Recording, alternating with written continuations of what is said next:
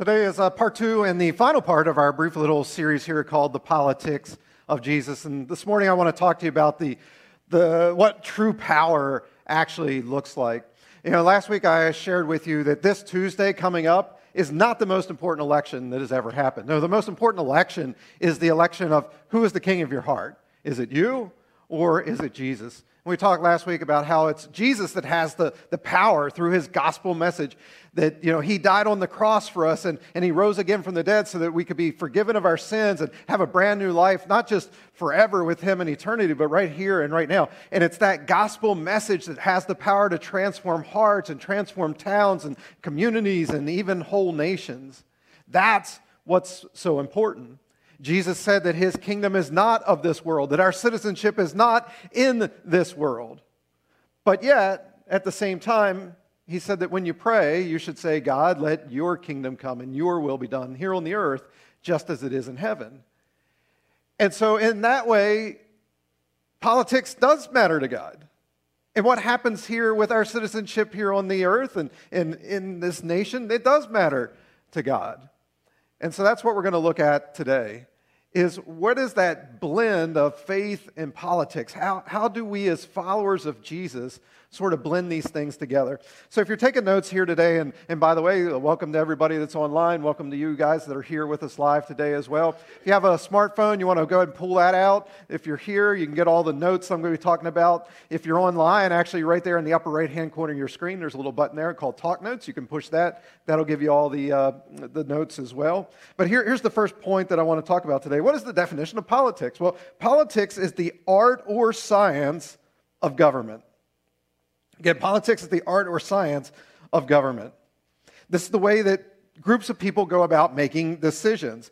And as Webster's dictionary says, there's a little bit of art to it. There's a little bit of science of how do you get people with opposing viewpoints to come together so that we can live in a harmonious society. That's what politics is really all about. Now, as we're observing here in our country, that's often easier said than done, right? And so when it comes to followers of Jesus, really people fall into three different camps. The first camp of people would be those that say, you know what, I'm just going to bury my head in the sand. I don't want to have anything to do with it. I'm fed up with the whole thing. And so I'm going to do very spiritual things. I'll pray. I'm going to read my Bible. I'm going to serve in missions. But I don't want to have anything to do with the political systems of this nation and of this world. Here's the problem with that, though. That's not following the model of Jesus. You know, when Jesus was here on the earth, Jesus confronted hypocrisy. He confronted corruption that he saw. Jesus came along and he helped to feed the poor and take care of the needy. And Jesus spoke against the societal types of things that were sort of tearing people down and holding people back. He spoke about the injustices that he saw. And so if Jesus did these things, then we must do these things as well.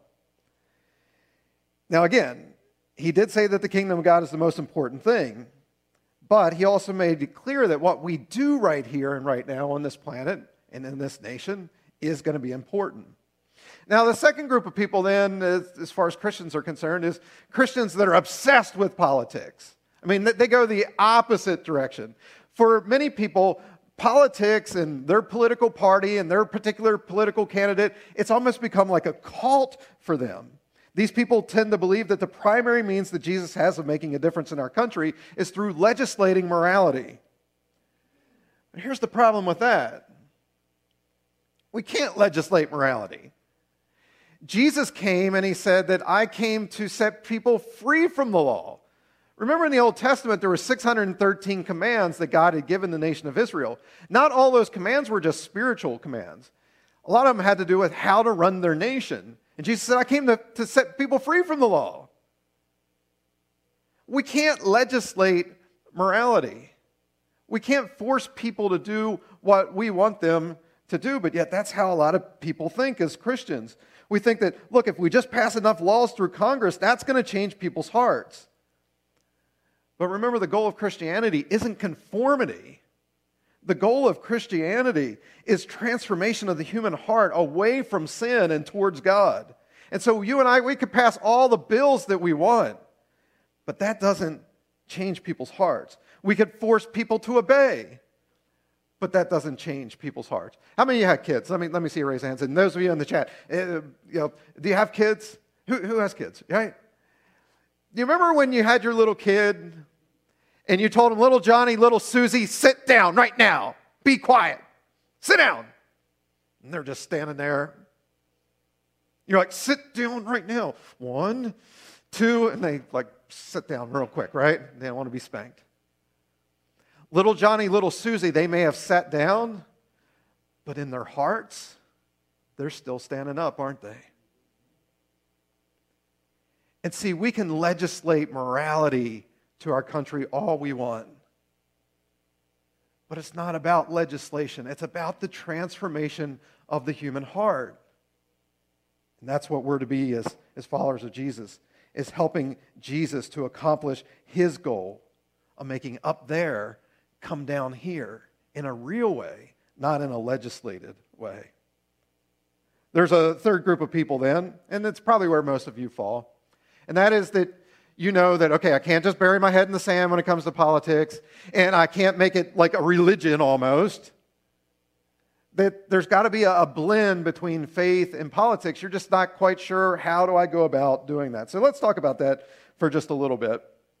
In Matthew chapter 4, Jesus gets tempted by the devil 3 different times. And in the third temptation, Matthew, who is the biographer of Jesus, he says that this happens. Look at Matthew chapter 4, verses 8 to 10. Finally, the devil took Jesus up on a very high mountain and showed him all the what? All the kingdoms on earth and their what? And their power. The devil said to him, I will give all this to you if you will bow down and worship me. But Jesus answered, go away, Satan. The scriptures say, worship the Lord your God and serve him only. What Satan is offering here to Jesus is, look, if you will bow down and worship me, I will give you all the kingdoms and all the powers of the world. Now stop to think about this for a second.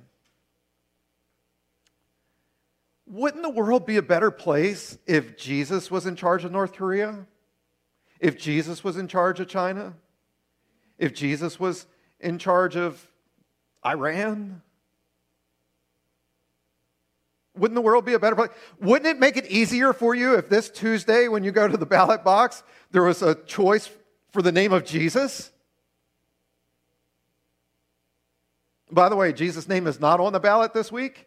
Just letting you know. None of the candidates are God.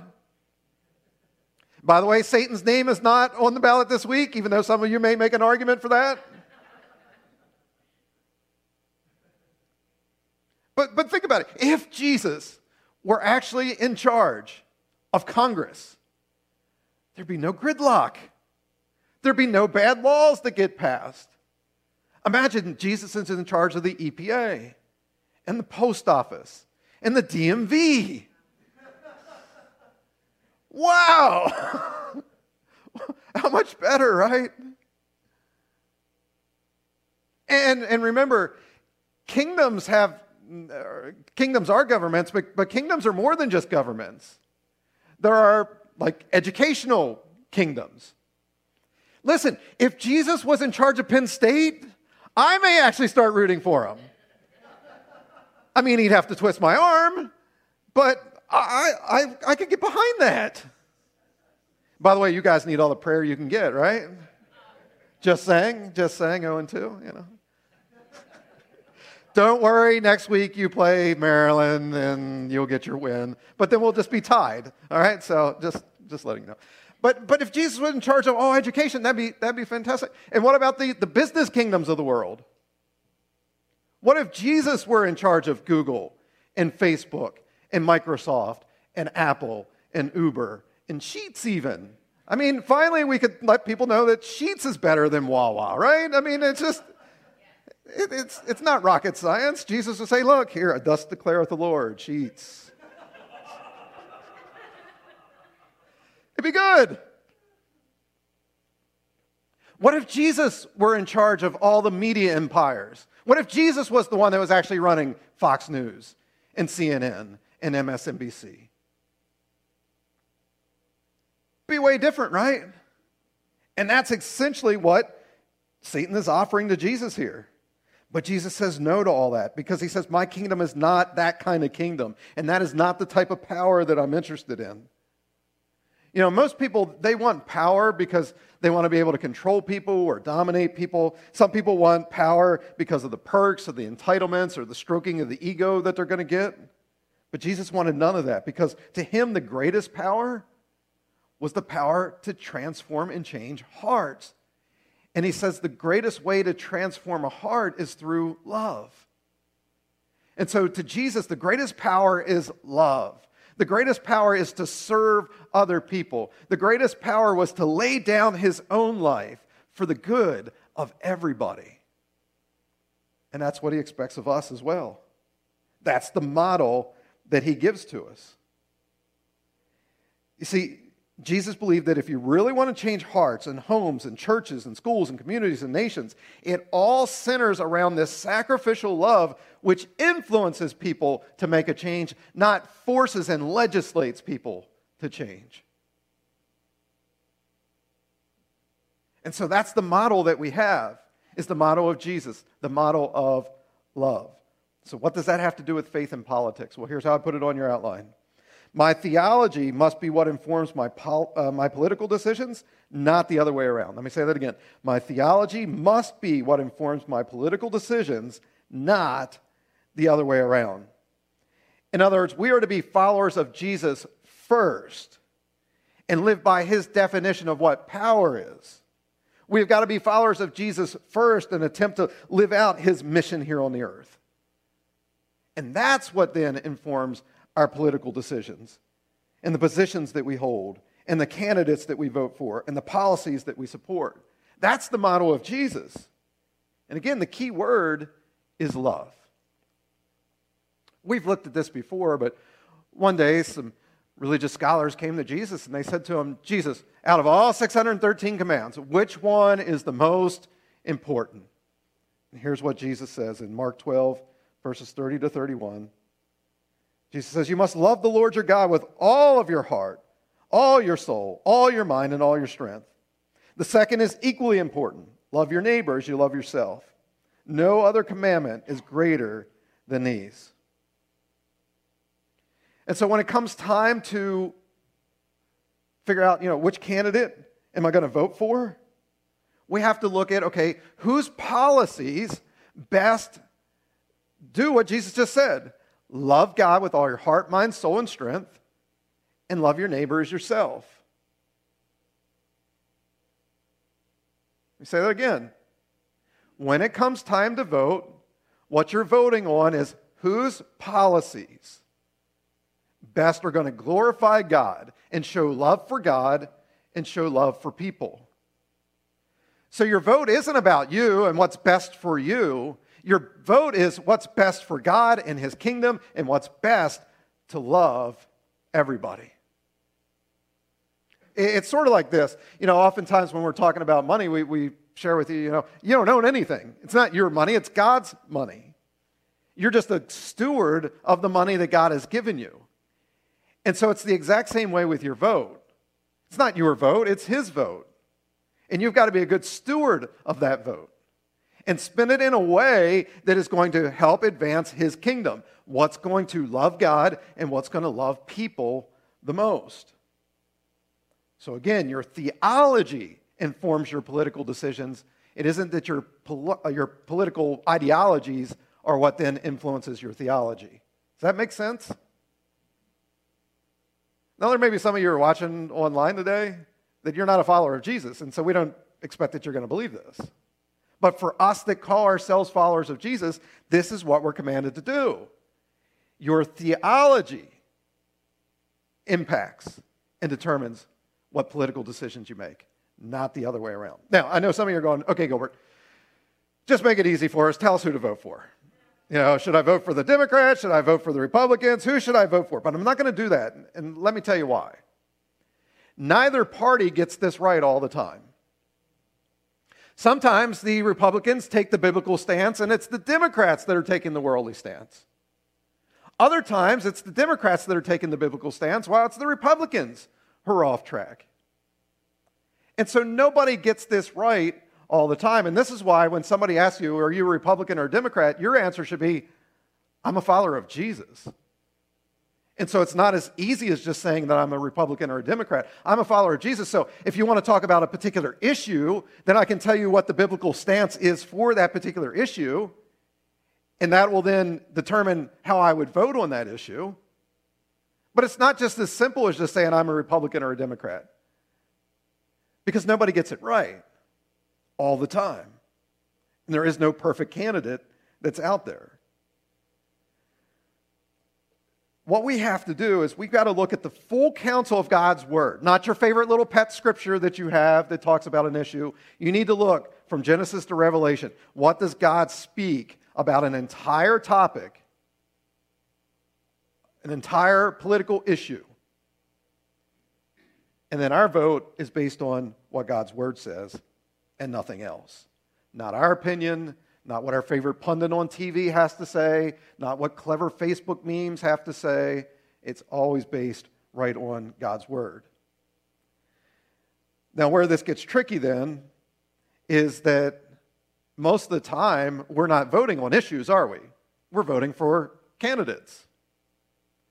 And those candidates sometimes get it right on some issues, and then they get it wrong on issues. Again, there is no perfect political candidate. And so that puts us in a real dilemma of, okay, if they're not always getting it right according to God's Word, then how in the world do I figure out who I should be voting for? Well, many years ago, I came up with a little acrostic that I use that sort of helps me to filter candidates through. And I call this sort of putting on your political thinking cap.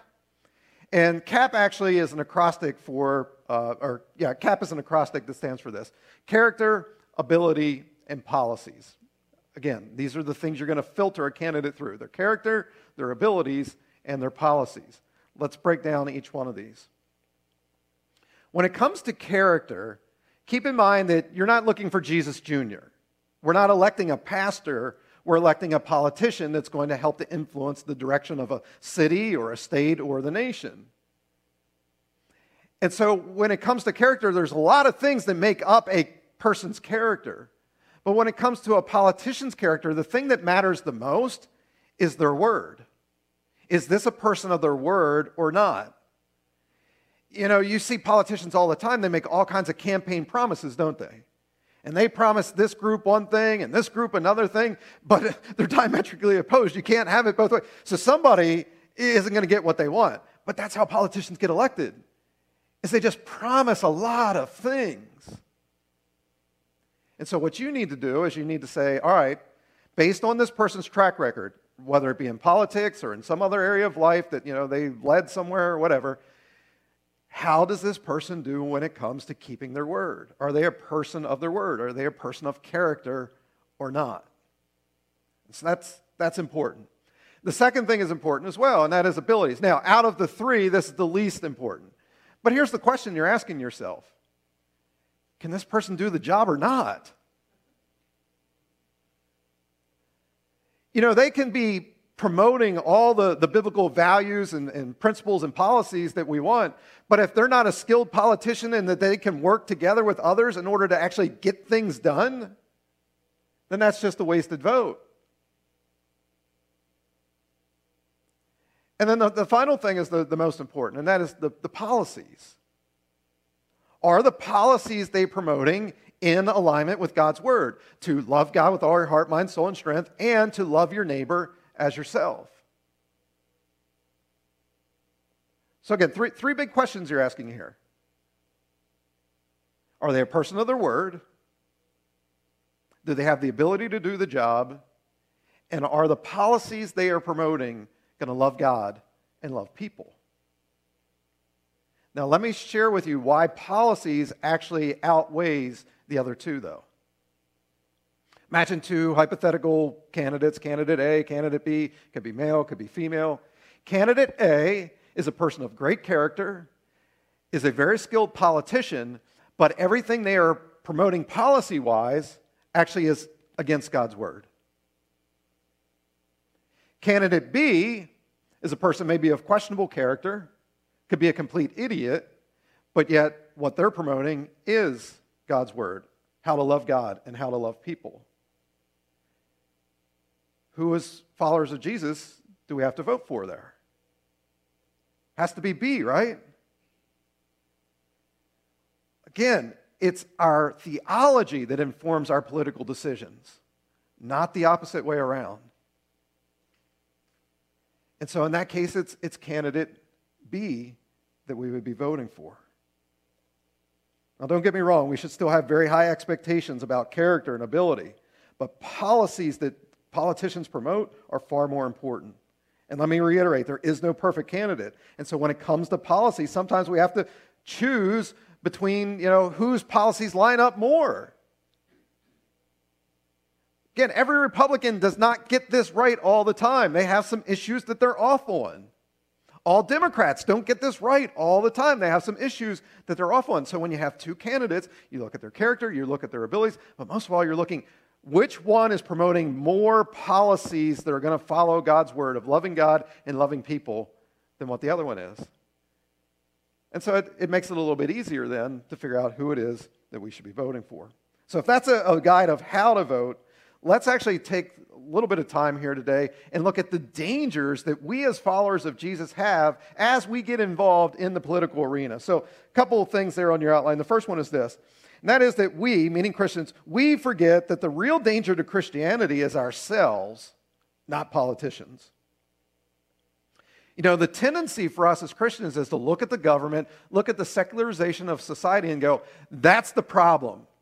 And that's going to hurt us, that's going to hurt our faith, that's going to hurt the church. Whether it be taking prayer out of schools or taking the Ten Commandments down off of the courtroom walls or the legalization of behaviors that God's word clearly says is sin, we tend to go, look, the danger is out there. But it's not. The real danger is in here, in the church. Here's why I say that. Over the past few generations, the capital C church, the global church, has done an incredibly poor job of truly making disciples of Jesus. What is a disciple of Jesus? Shout it out. What do you think a disciple of Jesus is? In the chat, go ahead, type in. What is a disciple of Jesus? Just give like one or two words. What would it be to be a disciple of Jesus? Let me hear you. Here. Yeah, okay, so a disciple's going to make disciples. What somebody said, teacher? Yeah, so you're going to teach people. But are we just teaching anything, or what are we doing? It's got to be God's word. And so a disciple literally is a follower of Jesus. It's somebody that says, he is the teacher, and I am going to be his student, and I'm going to become just like the teacher. And so the capital C church, the global church, has done an incredibly poor job of making true disciples of Jesus. See, true disciples of Jesus are going to live out this principle of love God with all your heart, soul, mind, and strength, and love your neighbor as yourself. Instead, what we've created oftentimes is what may be called cultural Christians. These are people who are basically Christian in name only. Oh, sure, they show up to a church building 2 or 3 times a month. They may even drop a couple bucks in the offering basket. Maybe occasionally they'll pray or they'll crack open their Bible and they'll read it a little bit. Maybe even they'll serve on occasion. But for the most part, their lives haven't been transformed by the gospel message of Jesus. And if hearts aren't being transformed by the gospel message of Jesus, then that means that communities aren't being transformed by the gospel either. And as a result, then the government has to step in and create programs to do things that God's people should have been doing all along. Things like feeding the homeless, clothing the poor, caring for the sick, adopting the orphans, providing for the widows, being a champion for those who are being treated unjustly. And so we point our finger and say, the government is the problem, when the reality is we are the problem because we've settled for living a cultural Christianity. We've gotten to the place where, we start to think that it's okay just to sprinkle a little bit of Jesus into my life and then be content with that. Sprinkle a little bit of Jesus in so that people think that I'm a person of faith. But yet when the rubber really meets the road, many Christians are just chasing after all the same things that the people of the world are chasing after. Power and pleasure and popularity and possessions. And we do that to the neglect of Jesus' mission for our lives and for the church. Now, let me tell you why this is so dangerous. Why it's dangerous to have cultural Christians. And again, this has been going on for generations now. That the church has done a poor job of making disciples. Did you know that during the rise of Hitler in Germany and Nazism in Germany, that 94% of Germans professed to be Christian?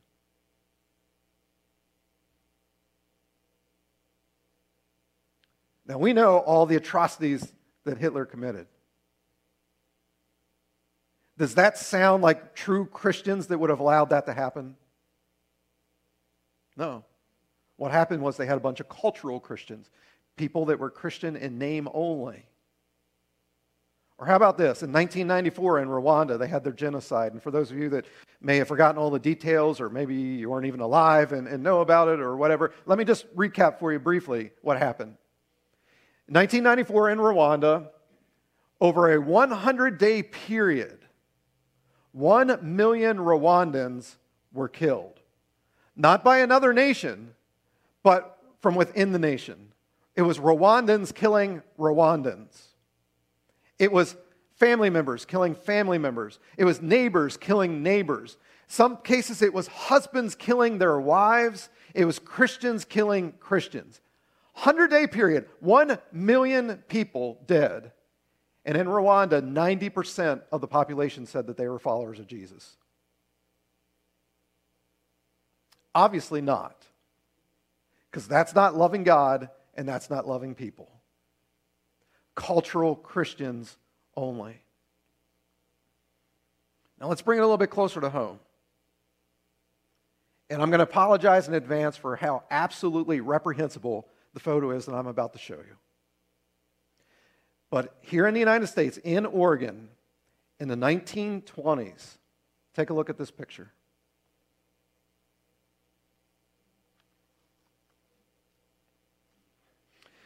There, under two words that all of us would say is the truth, that Jesus saves, stands a congregation of people, some in white hooded robes, others not, that obviously did not understand the transformative power of those two words.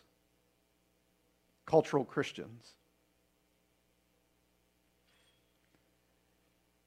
You're going, Gilbert, but 1920s, that's like 100 years ago. But listen, when it comes to like race and stuff, even today, the church so often gets this wrong. And it's become a political issue instead of a gospel issue. Remember, the gospel is about the transformation of people's hearts.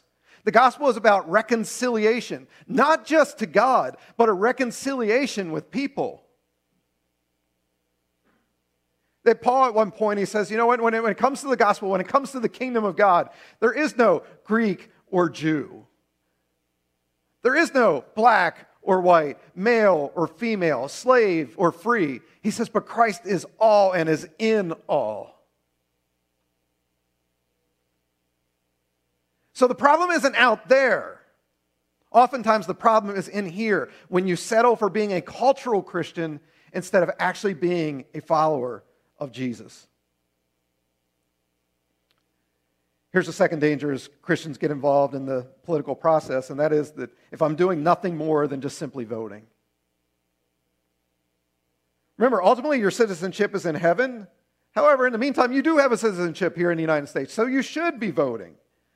But if you reduce your citizenship down to nothing more than, hey, I vote one time every 4 years, then I'd suggest you're part of the problem. You see, in the same way your faith can't be reduced down to, well, I show up to Exponential 1 hour every week, and that's what it means to be a Christian. You can't just say, well, I vote one time every 4 years and say, yeah, I'm a good citizen of the United States. It's not about just getting your little I voted sticker. That isn't what truly loving your neighbor looks like. And so that's why here at Exponential we have what's called You Matter, where we say, look, on a daily basis, you've got to be sharing with people that you matter to God and you matter to me. And you've got to demonstratively do that. You've got to show people that you love them, not just say that you love them. And so we got to love people in our homes, in our office, in our schools, in our neighborhoods. We need to get involved as Christians in our local issues with the school, with the problems that are facing downtown? How do we handle hunger? How do we handle homelessness? How do we handle a lack of education that many kids have? How do we handle race relations here in the Harrisburg area and beyond?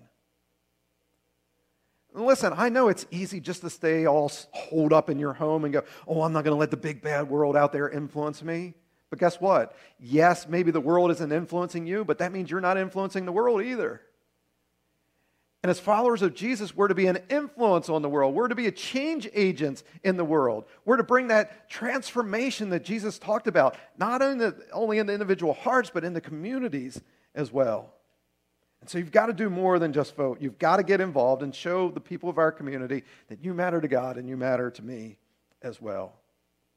Here's the third danger then, and that is that I talk at people instead of with people.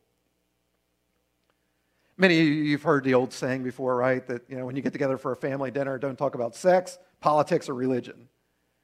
And it's, sort of a joke, but the reason that they suggest that is those topics, man, people have very strong opinions about it, don't they?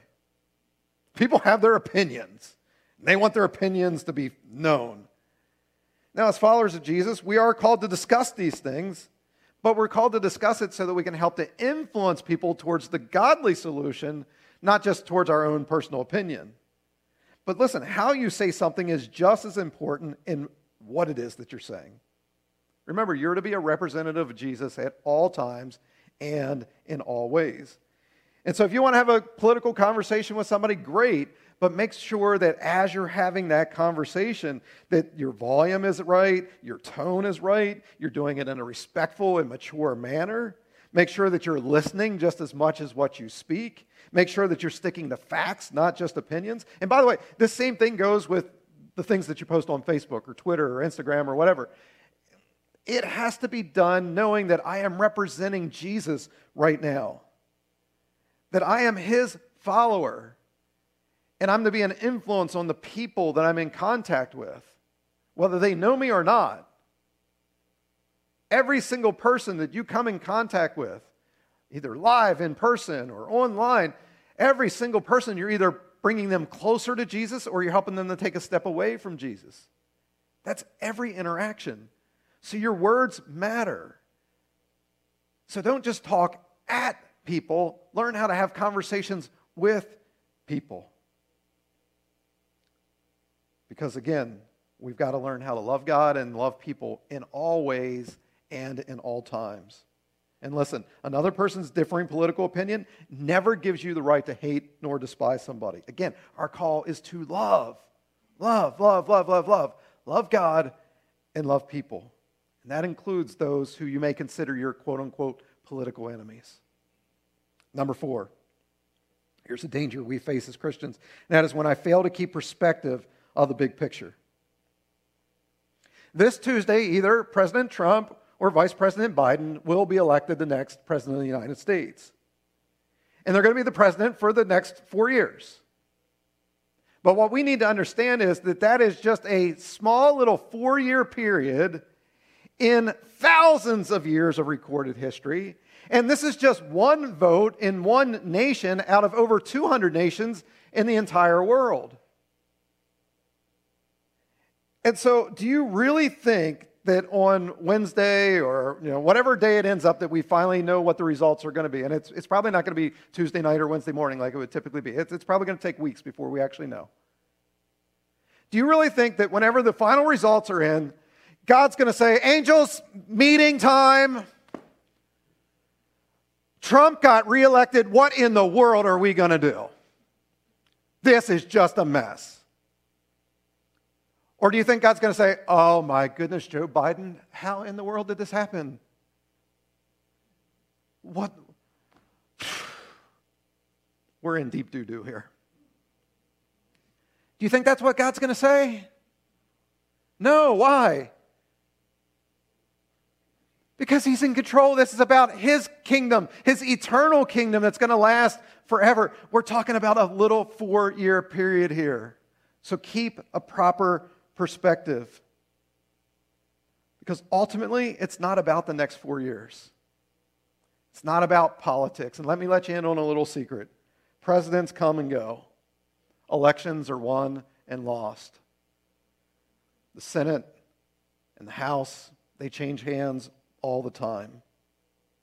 Governments rise and governments fall, but the government of God is the only one that matters, and Jesus is the ruler over that. Listen, Jesus is the ruler over Donald Trump. Jesus is the ruler over Joe Biden. Why? Because Jesus is the king above all other kings. And Jesus is the Lord above all other lords. And so don't get so caught up in the here and now that you forget what the big perspective is. And that God's kingdom will never, ever end. Now, I'll wrap up here today with two quick things I want to talk about of things that we should do after the election. Here's the first one. Number one, don't freak out. Don't freak out. No matter who wins, remember what I just said, Jesus is still in control. Let's look at Scripture here. Romans chapter 13, verse 1 says this. What's the first word? What's it say? Everyone. Does everyone include you? Online, does everyone include you? Yes, everyone. Everyone must do what? Everyone must submit to the governing authorities. For all authority comes from God, and those in positions of authority have been placed there by God. Listen, if Donald Trump is reelected this week, it's because it's a part of God's plan. And so all you Democrats out there and all you never-Trumpers out there, don't freak out. If Joe Biden gets elected next week, it's because it's a part of God's plan. And so all you red hat wearing MAGA people, don't freak out. God is in control. Look at Hebrews 13:17. Have what? Have confidence in your leaders and submit to their authority because they keep watch over you as those who must give an account. Do this so that their work will be a joy, not a burden, for that would be of no benefit to who? Who's it say? Be of no benefit to you. And so when we oppose political people, you know, that all that's doing is it's hurting you. Your job isn't to protest and to riot and to post mean things on Facebook. No, your job is to not freak out because that'd be no benefit to you. Here's the second thing you got to do, and that is I must pray for the president and all my elected leaders. You got to pray. The Apostle Paul, towards the end of his life, he was arrested by the Roman Emperor Nero. And Paul knew that Nero was going to execute him. But yet I want you to read here and listen as I share it with you. What Paul writes to his young protege, a guy by the name of Timothy. We find it in 1 Timothy chapter 2, verses 1 to 4. Paul says, I urge you, first of all, to pray for all people. Ask God to help them. Intercede or pray on their behalf. And give thanks for them. Pray this way for kings and all who are in authority, so that we can live peaceful and quiet lives marked by godliness and dignity. This is good and pleases God our Savior, who wants everyone to be saved and to understand the truth. Isn't that amazing that he writes this? He knows that the guy that's in charge, the emperor, the Caesar, the king, he knows that that guy is about to kill him, but yet he says we need to pray for everybody, including our leaders. We need to pray for them. And we need to live peaceful and quiet lives marked by godliness and dignity, because that's what pleases God. Again, the same thing needs to be true for us. I don't care who wins next week. I'm going to be so disappointed if there's protesting and rioting, especially if it's Christians that are doing it. Because that is not the call that we have. God is in control. We've got to pray because that's what it means to be a follower of Jesus. This is what is good and pleasing to him. Because again, ultimately what true power is the power to transform hearts and lives. If we want to transform our community into what we think would be a better place. It's about loving God and it's about loving people. That's it. Love God and love people. That's true power. And you have the power to do that. You have been given that power. You have been granted that power by Jesus himself. And Jesus promises this. He says, if my followers will do that, if they are marked by love, then people are going to see that love and they're going to honor and glorify our God who is in heaven. And isn't that what we want? Transformation of individual lives, transformation of a community into more of what God would have. And so, yes, politics plays a little bit of a part of that. But mainly it's love. And you have a choice. Are you going to do it Jesus' way? Or are you going to do it your way? Are you going to love God with all your heart, mind, soul, and strength and love your neighbor as yourself? Or are you going to be like the rest of the world and get all uptight about things and shouting at one another? That's not the way we make change. We make change through love. Let's pray together. Father, thank you for this last 2 weeks that we've been able to look at where does faith and politics intersect with one another.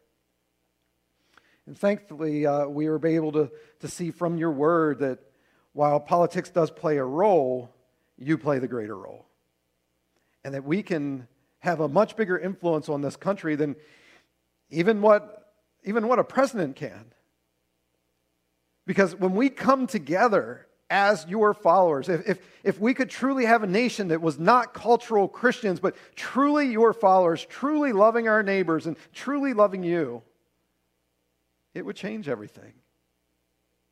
But until we get to the place where we say enough is enough, not with the world, but enough is enough with my own heart, my own life, I've got to sell out to Jesus and for his mission, then things are not going to change.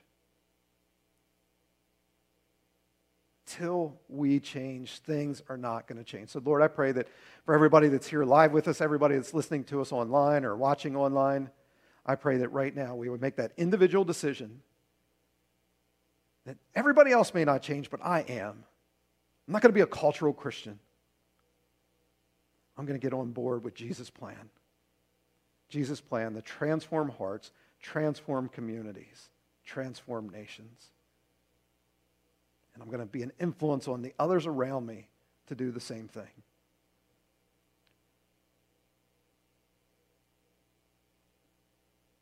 Father, help us. Help us to do that. Help us to make wise choices as we go to the ballot box.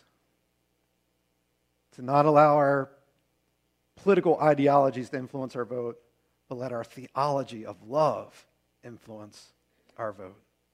Give us wisdom in how to choose various candidates and where they stand on these issues and who it is that we need to vote for.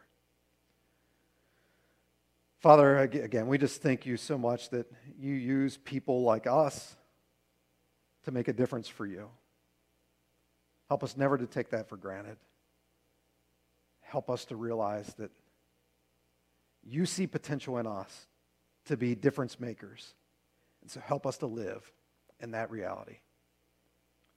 And Lord, finally, I pray for our nation that no matter what happens this week, that there would be peace.